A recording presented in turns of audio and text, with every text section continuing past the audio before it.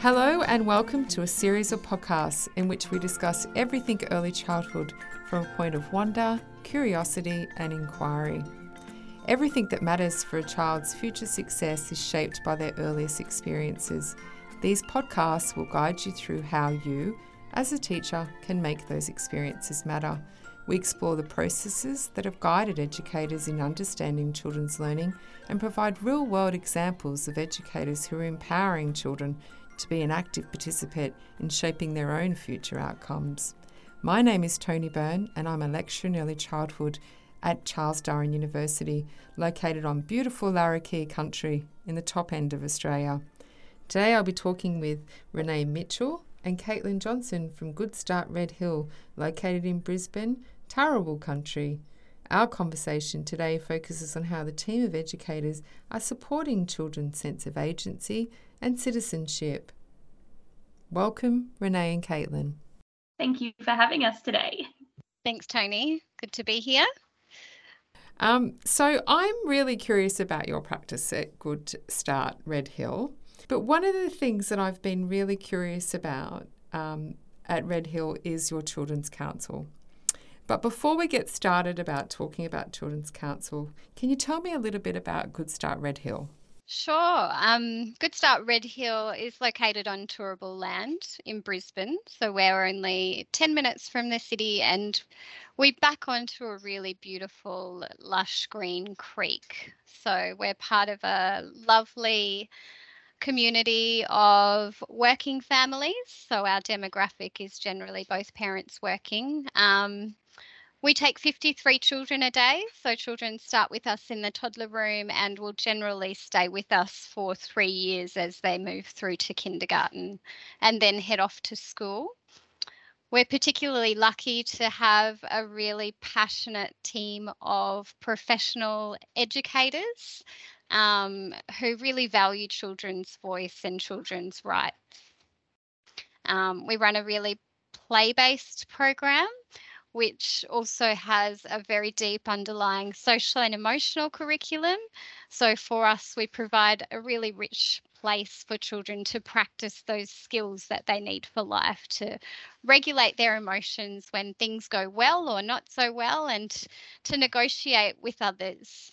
So, while we deliver a very play-based program, there's all of those underlying themes of working with other people.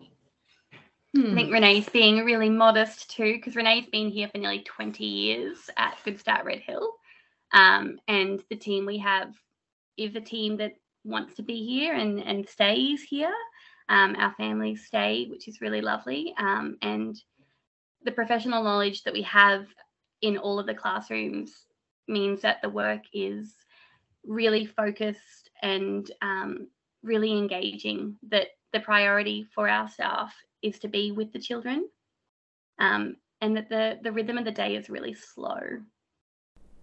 Well, let's talk about then, because you mentioned in there around, children's social emotional wellbeing and their ability to work with others. And I guess that's something that we do in our everyday, whether we're doing that, engaging with each other in terms of our families, and then obviously for children coming into the children's centre, and for us adults, it's about, coming into our work environments or our, sort of broader community settings. But it is a skill, isn't it, around interaction and learning to be able to work as a team together. Which leads me to the Children's Council, which I'm fascinated by the Children's Council. And I want to know all about it. So let's begin with, how did it all start? I think the idea of our Children's Council was born late last year.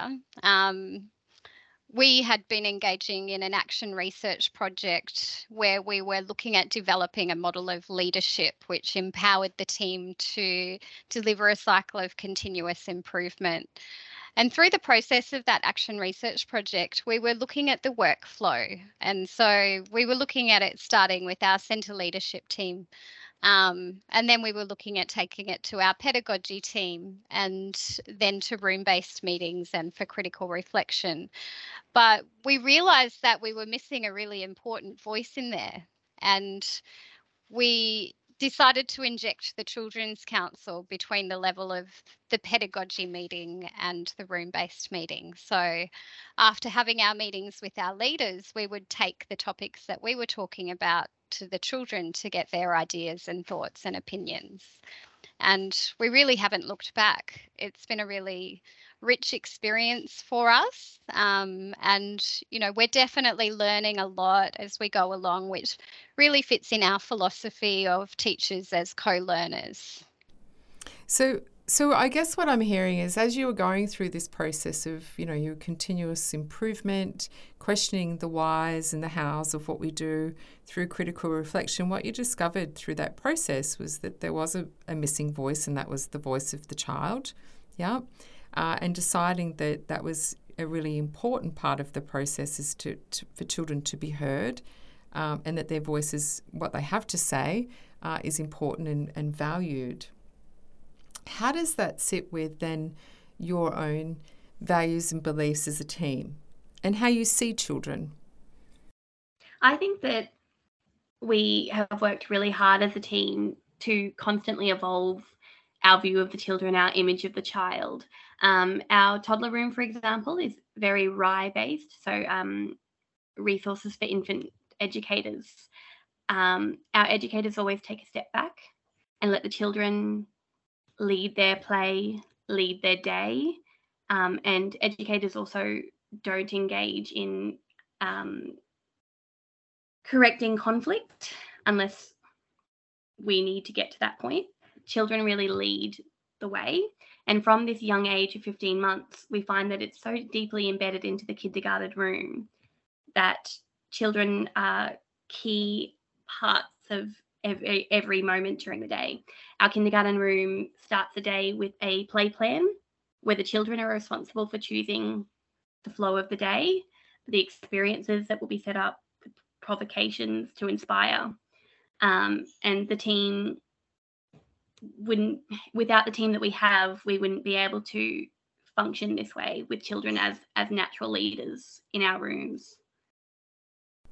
So the team, it sounds like it's a really cohesive team, and it sounds like what has kind of meshed that team together is the ongoing process of critical reflection, and that's been a really way of leading. What is it that how do we want our setting to look like? You know, what are the values and beliefs of that? And I guess that's where it fits in really nicely with your image of the child. You know, and what I was hearing is that you see children as being very capable of understanding what they need, being very capable of understanding, you know, what they want to know about. For example, making a plan for the day. I'm really interested in this. Can we have these learning experiences out today? And then what educators' job or role is around how to facilitate that, how to support children to lead. Definitely. We are not even as important as the children in the room. Definitely the focus is on how the children lead, and we're just along for the ride, which definitely doesn't do us justice. But we definitely function cohesively between team members and also with the children.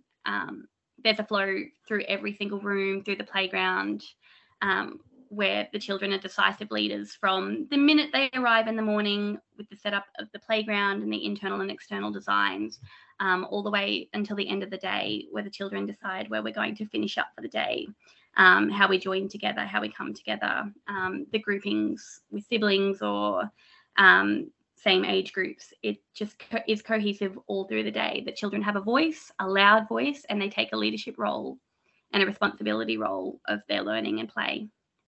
I think generally we're just such a collaborative community that, you know, we really want to be doing things with children and with each other. So, you know, critical reflection is so deeply embedded to inform all of the decisions that we make. And, you know, it's been really lovely to involve the children in that process as well, because we do view them as capable and competent, and their voice is really important. When I was listening to you speak, Kaitlyn, around your approach to pedagogy and this very child-led approach and what our role is within that, is one of the things that I love about early childhood. You know, it's this sort of notion that our days unfold with children, in collaboration with children, opposed from, you know, those more sort of, the way I frame it is those traditional styles of I make the decisions about what the curriculum needs to be and I'm the teacher teaching children. But here we are together, and I love the word, Renee, community. You know, we're a community. We come together, and it is about the children at the heart of what we do, and we trust children's abilities to lead us through that. And it's just such a dynamic kind of sector to work in, or Red Hill is such a dynamic bubble. You know, to have been here for 19 years, no 2 years are ever the same. And it's just, you know, through that process of continually reflecting on why we've been doing it this way and what other ways can we do it, it keeps it so interesting. And, you know, this year is no exception with the introduction of the Children's Council. So let's talk about a bit more now. Let's sort of do a deep dive into it. How does it work? You know, what happens? How often? How does it work? We're definitely still in our fledgling stage. We've started this year. I've only started at Red Hill this year, and it's definitely something that I've been so proud of, the beginning of the Children's Council. We definitely want to continue to reflect on how it's happening, but so far in its baby stages, we find a quiet pocket of time, generally after the team has reflected, the pedagogy team has reflected, and the leadership team has reflected. And then we know by that point it's time to introduce children's voices. This is a really kind of fun experience. Renee will often say, it's quite quiet. Shall we get the children out for a cup of tea? And we prepare the teapot because we do everything at Red Hill with tea. It's how we hire people at the beginning. We sit down and have a cup of tea, and we start each day with children with a cup of tea. So obviously it makes sense that our Children's Council should revolve around a nice warm teacup in winter, or an iced tea in summer. But we have a multi-age Children's Council, which means that while we often have a majority of the 3 to 5 age children from the kindergarten room, we often try to include younger voices as well. Our pre-kindergarten room is 2 to 3 or even 2 to 4 sometimes. And hopefully long-term by the end of the year, we'd love to include some toddler voices as well. So that's 15 months to 3.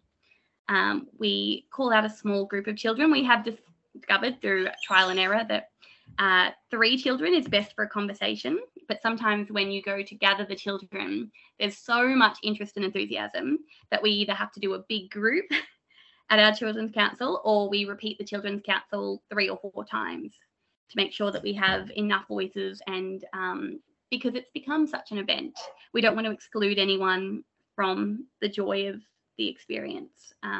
So we sit down together with a cup of tea. Recently, and hopefully we'll talk to you a bit more about that later, we've been discussing about how we can add to our community through a child protection grant. So we dragged out all of our staff room furniture out of the centre across the road next to the creek, and we've had our Children's Council out there by the creek on some lounge furniture.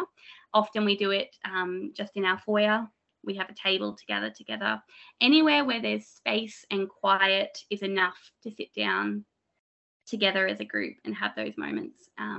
We have very clear roles. Renee is often our documenter, our pedagogista, and is often kind of quiet observer there to document. And I take, I suppose, more of a vocal role where I might pose some questions to begin with, but not even I can keep the conversation from going where the children are going to take it, we find. Skilled at the sustained shared thinking space. So, you know, she will often guide children to think more deeply about the topic at hand. So let's talk about then, so just so I'm clear, the topics emerge from what the pedagogy team have been reflecting on, the leadership team have been reflecting on. So it's part of that, I guess, process of then providing that opportunity for the children to engage in conversations about the same topics that you're reflecting on? Generally, it's things that impact the children very clearly as well. We had a devastating time with the floods earlier in the year. And when we came to the Children's Council, that was something that was very clear that the children needed to talk about and needed to have that space to discuss. How we were going to rebuild our playgrounds, how we were going to make changes to the space. And also in our development of the Sea of Hearts, they could see that event beginning, and that was the perfect time for them to raise their voices and to have a say in these big events that they can practically see happening around them. What fascinates me, the ability to include children in those bigger conversations that need to be had. You know, often they're conversations that us as adults have, and we might make assumptions what it means to children, but we're actually giving children the opportunity to have those bigger conversations. So can we talk about the Children's Council that's centred around Sorry Day? Can you tell me about what the intentions of that council was about? The Sorry Day meeting was held during National Reconciliation Week, and as huge advocates for reconciliation, we like to involve our children and families in the projects that we're working on to deepen our own knowledge and practices in this space. So the Children's Council for Sorry Day, we had a few prompting questions which were along the lines of, what does sorry mean? And, just letting children really take in the question and recording their very honest voices, which often their ideas are quite profound. And it brings me great joy to be able to, then take their voice and share it with our community, because I think it really supports families to come on board with the idea that children are capable, because it's very simple words with very deep meaning. As we engage the children in creating a Sea of Hearts, and we're able to immerse in the experience of going out to the back of our service, where along the creek we had planted hundreds of hearts created over multiple years now, where the children will walk around and see how everybody's contributing their ideas of what reconciliation means and what sorry means. And it was following their immersion in the Sea of Hearts that they were able to come out and have some focused time to talk a little bit about their ideas. So it's engaging children in those, I guess, and this is where there's a few themes that pop up for me. Is one, children having the right to have a say about, issues that affect them. And two, that notion of citizenship. And this is how we are as a community here at Red Hill, the things that are really important to us. And Renee, you just mentioned there, and I could see it was actually quite touching for you, and I could see that there was an emotion that was associated with the insights of children, of when you started to explore and engage in, scaffold those conversations and use your strategies around sustained shared thinking to really, get children to express their ideas and also their feelings and emotions. I just want to read out something that I did get off your Facebook about what children's responses were, because I've as an educator myself spent some time really thinking about this and the depth of just these statements. So it says, today we met for Children's Council meeting, wondering what sorry means. Sorry means that you never do it again, and that was from Lola. Sorry means that you're actually sorry. That was Azalea. Sorry means that in your lifetime you'll try to remember this promise. That was Rafferty. Sorry means that you're really, really sorry, and that you hope that they are okay, and you ask if they're okay. And that was Maddie. And sorry means that you're thinking about the people now, and it's a big feeling. And so when I read that, it just challenges all those notions about children. The empathy that jumps out there, and just the key messages that I think these voices need to be heard by adults who really struggle with the notions of sorry and what sorry means. And, you know, I can hear my educators' voices coming out of the children's mouths as well, because we're so consistent in our emotion coaching with children that, you know, coming to them to talk about these ideas of emotions, you know, it's just very interesting to hear their responses. But they're very genuine as well. And in the bigger picture for me, for me, the big thing is it's the hope that when we engage in these practices in early childhood and we really, you know, laying those really strong foundations and of respect for children's rights and respect for voices and citizenship, that these are the children, you know, and as they move through their own lives, that these are the sorts of values and beliefs that are embedded early, and in collaboration with families, as you said before. So for me, that's hope, isn't it? You know, that we're going to have some children that are going to be really, really ready to deal with some of the bigger issues that we have, particularly, and I know you guys were hit hard in the floods around, you know, climate change, for example. Tell everybody about your last Children's Council and what that was about. There was a big lead up to this meeting. It was a bit coincidental, but a lot of the work that we'd done in the last month was to create this beautiful piece of collaborative artwork around child protection, which is something that we're so passionate about here. And this is the second year in a row that we've been granted a grant for Child Protection Week. This year, we're hoping to embed some sandstone stones just outside of our centre where we meet, where we display our Sea of Hearts and where we often have picnics with the children. And over the course of a month, we've spoken to every single kindergarten child about how they think that they could improve the community, what makes them feel safe and what makes them feel happy.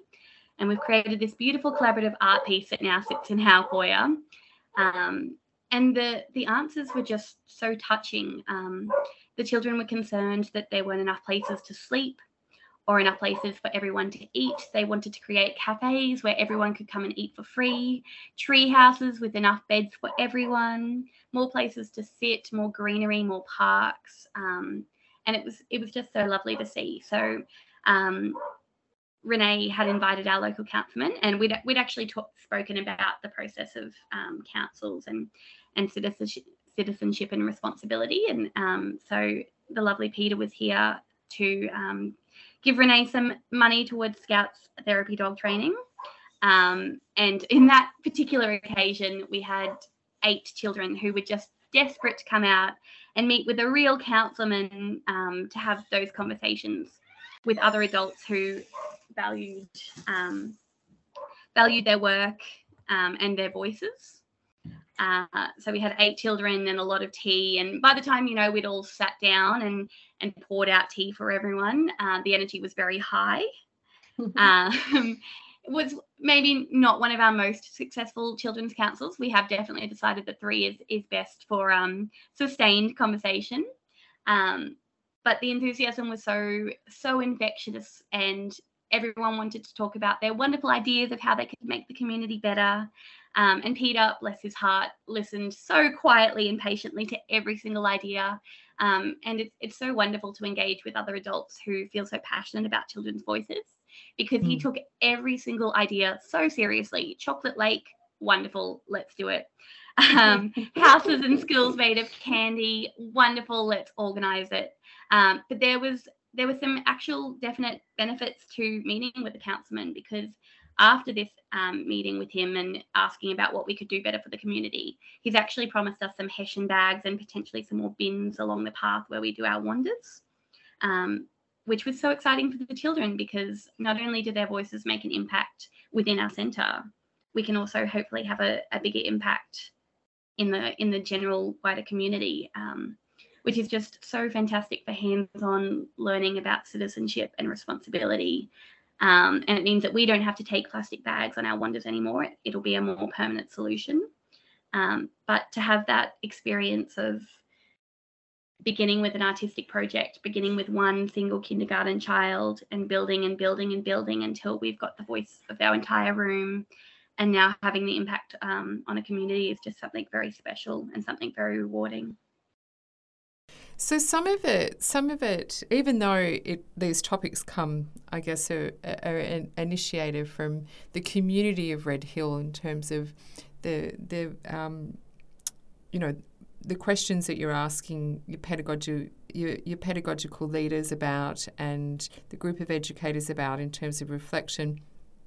Along the way, I guess what I'm hearing, Kaitlyn, is these other projects emerge out of it. So, the children meet in a slightly larger group than you normally have. And I could just imagine when you were saying that, children coming up with the most and that's what you love about children, isn't it? Children will always come up with great ideas. Let's have a chocolate lake. How much fun would that be, a chocolate lake? But in that, there was some other good ideas, as you said, we need some more bins.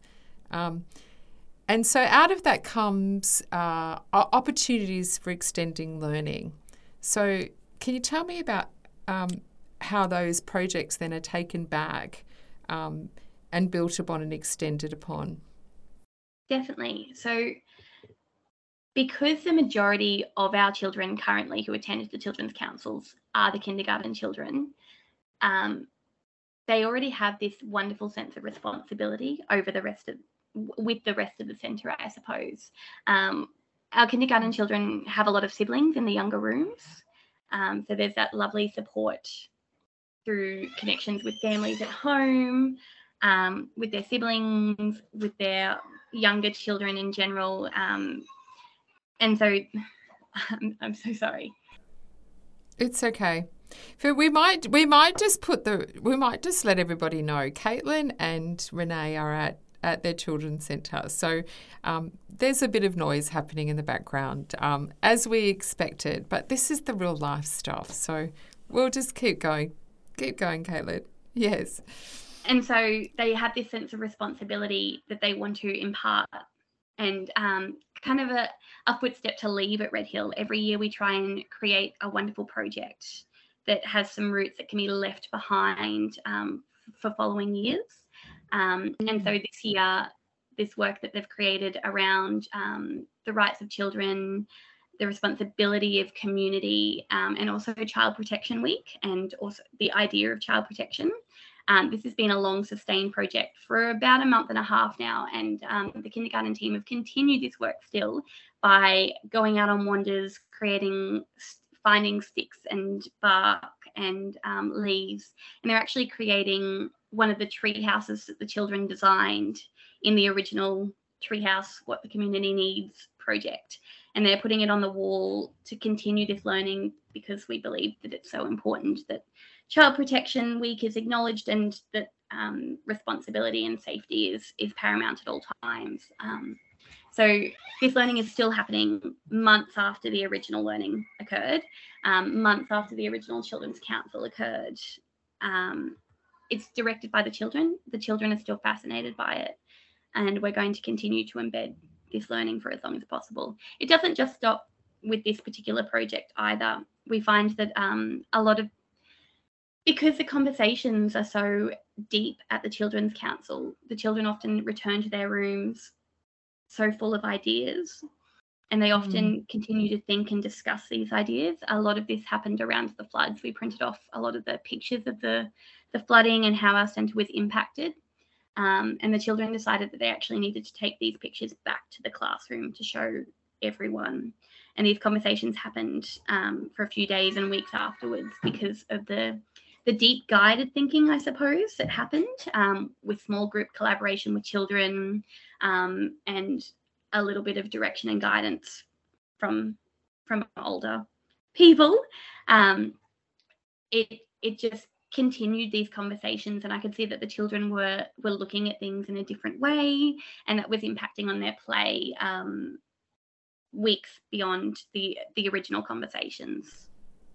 And is that just listening to you then, Kaitlyn, a few things popped up for me is that I'm imagining in terms of the floods that because the centre was affected directly, you were flooded.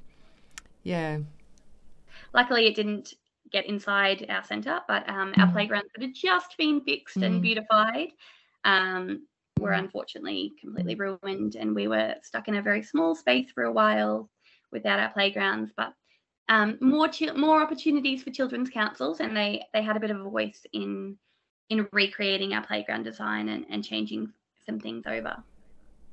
And so was it also a space there for children who perhaps were also affected directly, children who live close by, who perhaps were flooded, like their homes were flooded? So a place for children to, I guess, feel empowered to talk about perhaps what that was like. But then the next step is, so what can we do about it? And definitely, it was a space to work through those emotions and then to have a practical response and to feel like they had a role in the practical response, because of course big events like the flood take away a lot of power, and being stuck in a tiny little playground with the entire centre takes away a lot of power and joy. And so to have that opportunity to have a voice in creating positive change it helps to build children back up. And hopefully that's a lesson that they'll continue having their entire life, that things will happen, that they can process that in a healthy way, but then they have a voice and power to change things. And it's really strongly linked with problem solving.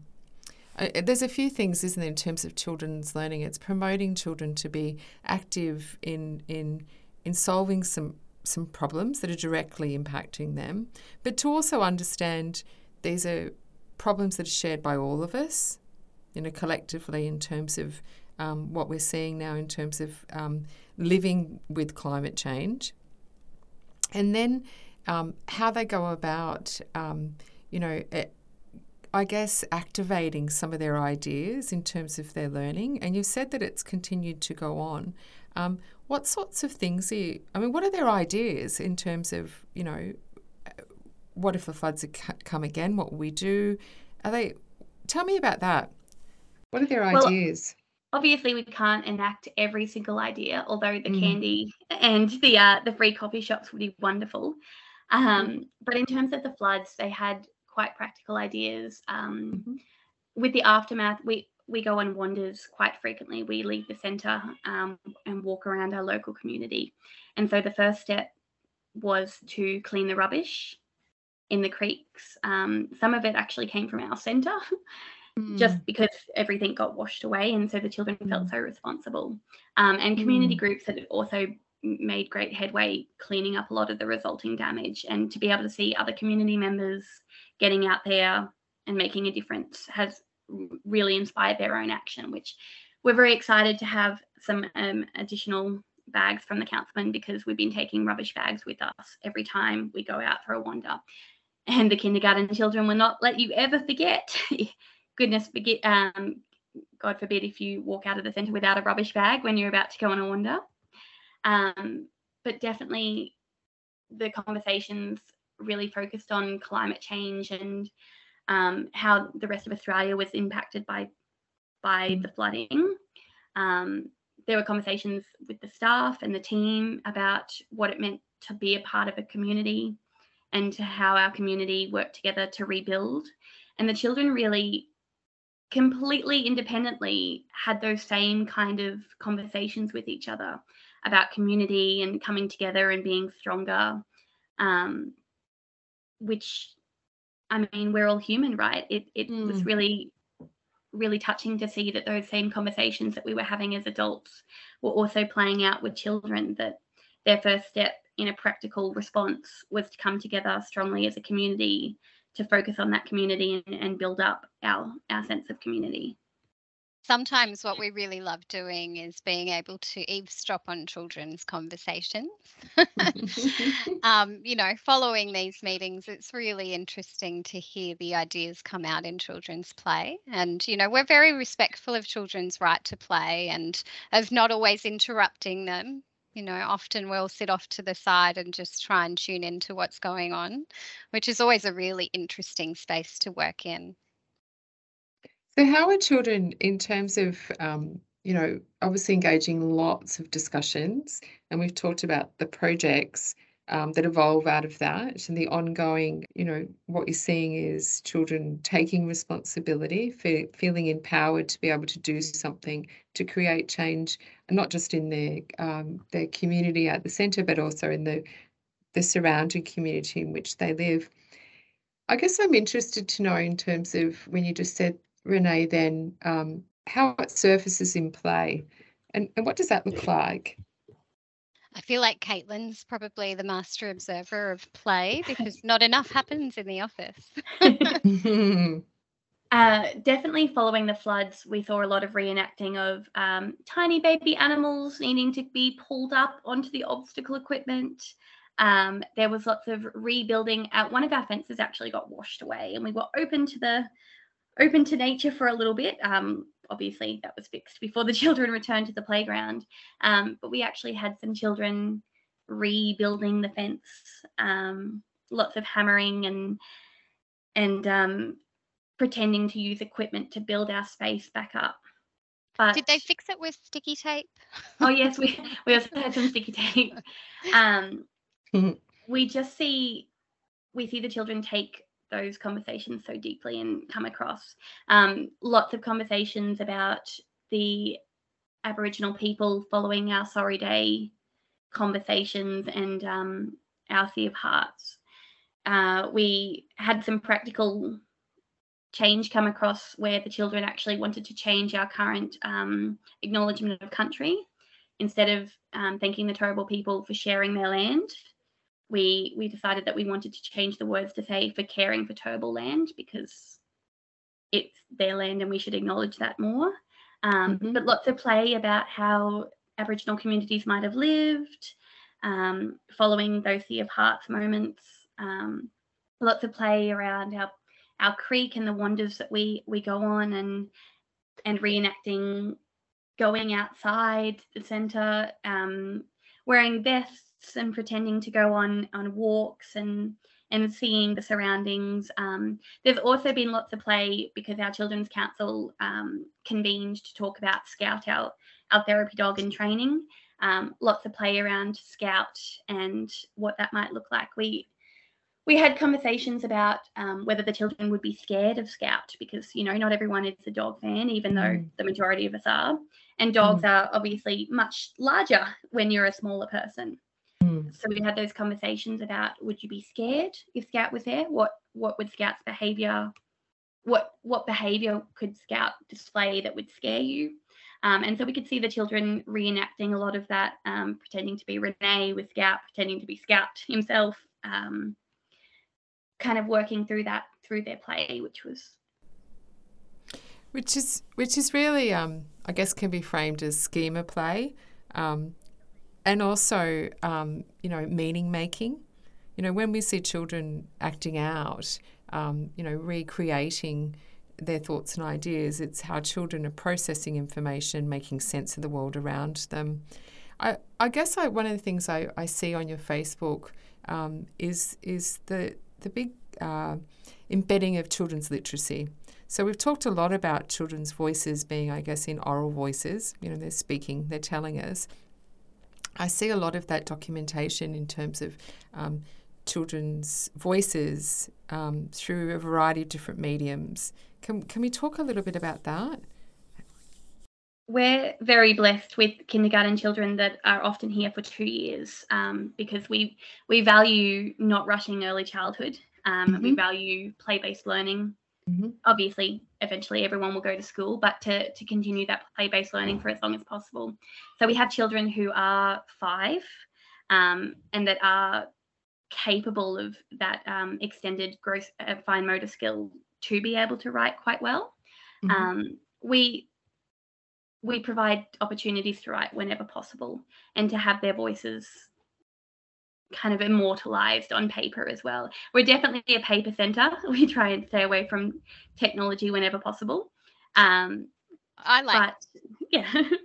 like to call them my sign writing committee. And, I really love to showcase to families that children can leave us with the ability to paint these beautiful signs and to write, but that it happens in a really organic and play-based way.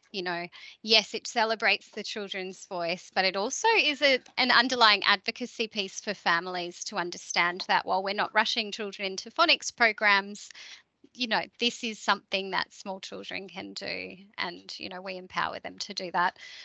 Children are always very keen to be involved. Last year's legacy project was the Red Hill Charter of Children's Rights, which the children have painted a number of statements on a large piece of camphor laurel that's in our foyer. And again, it's a piece for advocacy, but it's also a really loud voice to families that, we are here to champion children's rights. And this is a community where there's active citizenship. And along the way is all the learning that happens that just emerges out of having, I guess, a focus on community, children's rights, citizenship.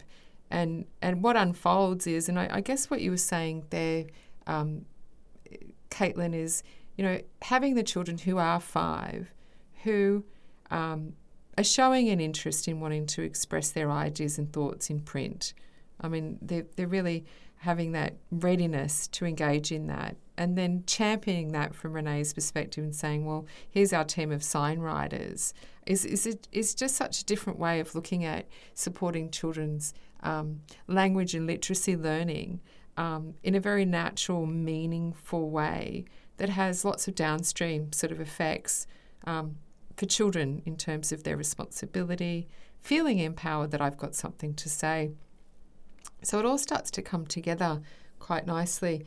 Can I ask now about what do you see as the benefits to children from participating in Children's Council in terms of their learning and their development? What would you say have been the benefits? I think for me, it was such a natural step of where we are as a centre and our values and philosophy as educators, as well as our pedagogy. It has been beautiful and wonderful, but honestly, it should have been happening all along. It's one of those things that everyone should be doing because it is so meaningful and it creates so much value for the children.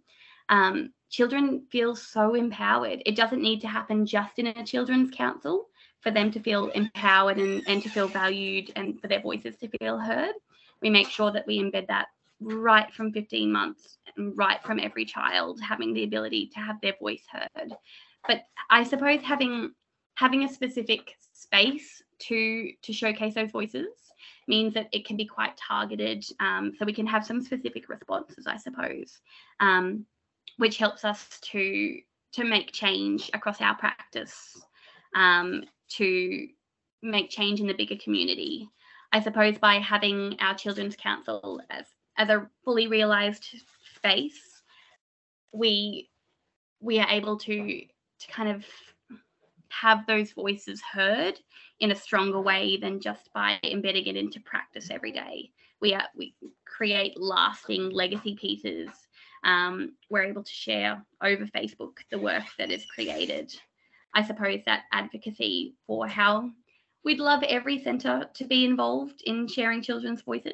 That's exciting for me. And to be on this podcast today, to be sharing with lots of hopeful teachers that hopefully their practice will also change and that their view of children as capable, competent co-learners will be evolved. And those really strong sense of values and beliefs that we bring with us around the importance of that in terms of, what the early childhood experience should look like. And you've certainly been an absolute inspiration to me, and I've felt so excited about coming and being able to really delve deep into, the whys and the hows of your practice, but really understanding that what's been a valuable tool for you as a team is that commitment to the critical reflection, to always questioning why am I doing why are we doing this, is really, really important to continue to go to the next steps. Which leads me to what are your hopes and dreams for Children's Council for the future? Because you spoke about, we're it's early stages for us. In terms of reflecting where you are now, where you've come from, and where you are now and where you'd like to see this go, what are your hopes and dreams? I think it would be so delightful to be in a space where the children can set the agenda. You know, in the cycle that we're in at the moment, it is very much that our leadership team and our pedagogy team and our critical reflection sets the agenda. However, how amazing would it be for children to be wondering or wandering in the community and coming up with their own ideas that we can then bring to a children's council to unpack more deeply and perhaps put them in front of the right people to empower some change in the community in a grander scale. You know, we're very much able to empower children to influence our community inside our Red Hill bubble. And I think the next step is stepping outside our Red Hill bubble to have a bigger influence within our local community. I'd really like to see more voices heard.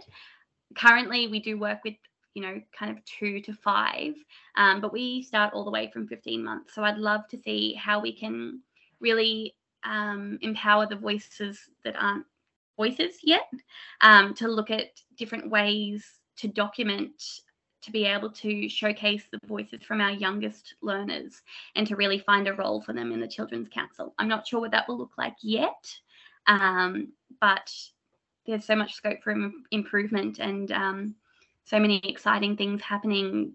To have that view of even our youngest learners being capable of making change and being capable of sharing their thoughts, we've just got to kind of come up with the right vehicle to showcase them, I suppose.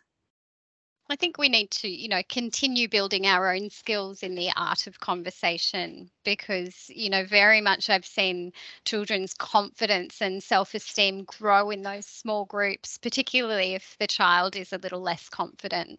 But it also empowers really rich relationships.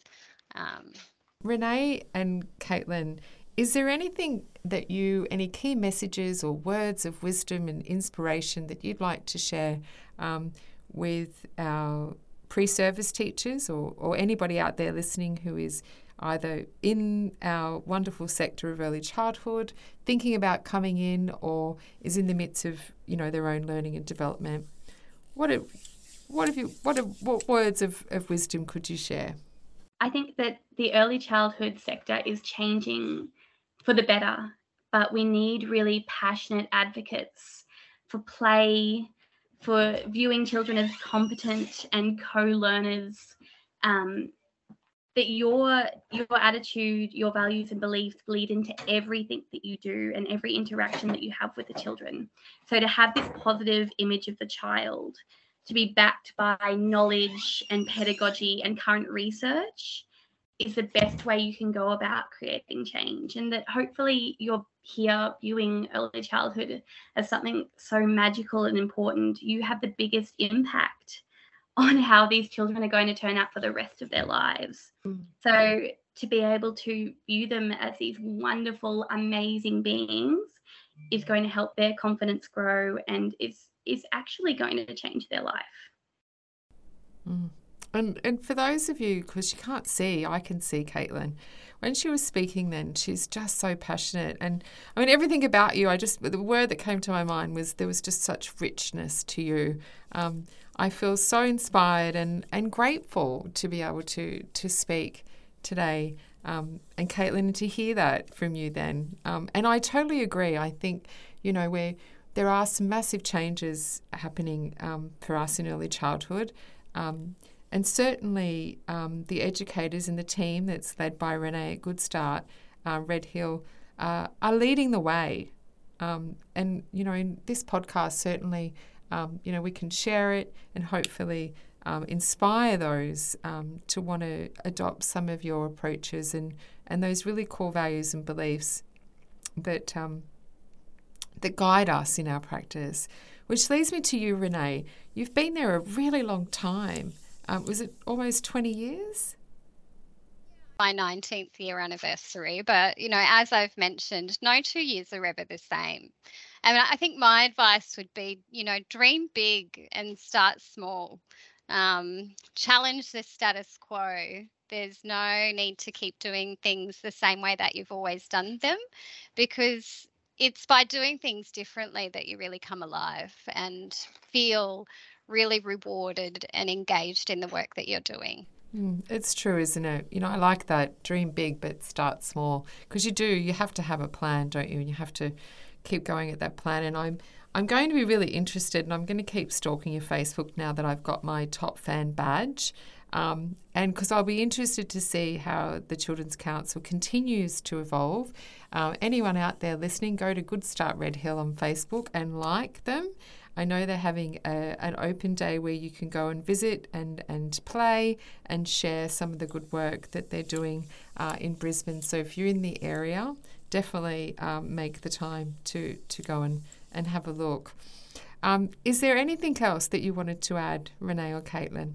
No, look, but thank you for the opportunity to share today. It's always a delight to to be able to share with people that you can do things a little bit differently, and that it actually gives you a lot of really warm, fuzzy feelings inside. So, I hope that others can get out there and do things that are going to bring them lots of professional joy. And I hope in the future that next time I'm in Brisbane, I will definitely make a time to come visit, and I would love to go on a wander walk with the children. And if either of you are thinking about visiting the top end, please, let us know. We'd love to catch up with you in person. Thank you both for joining me today, and I look forward to an ongoing connection with both of you. Thank you very much, Toni. Thanks so much. You're welcome.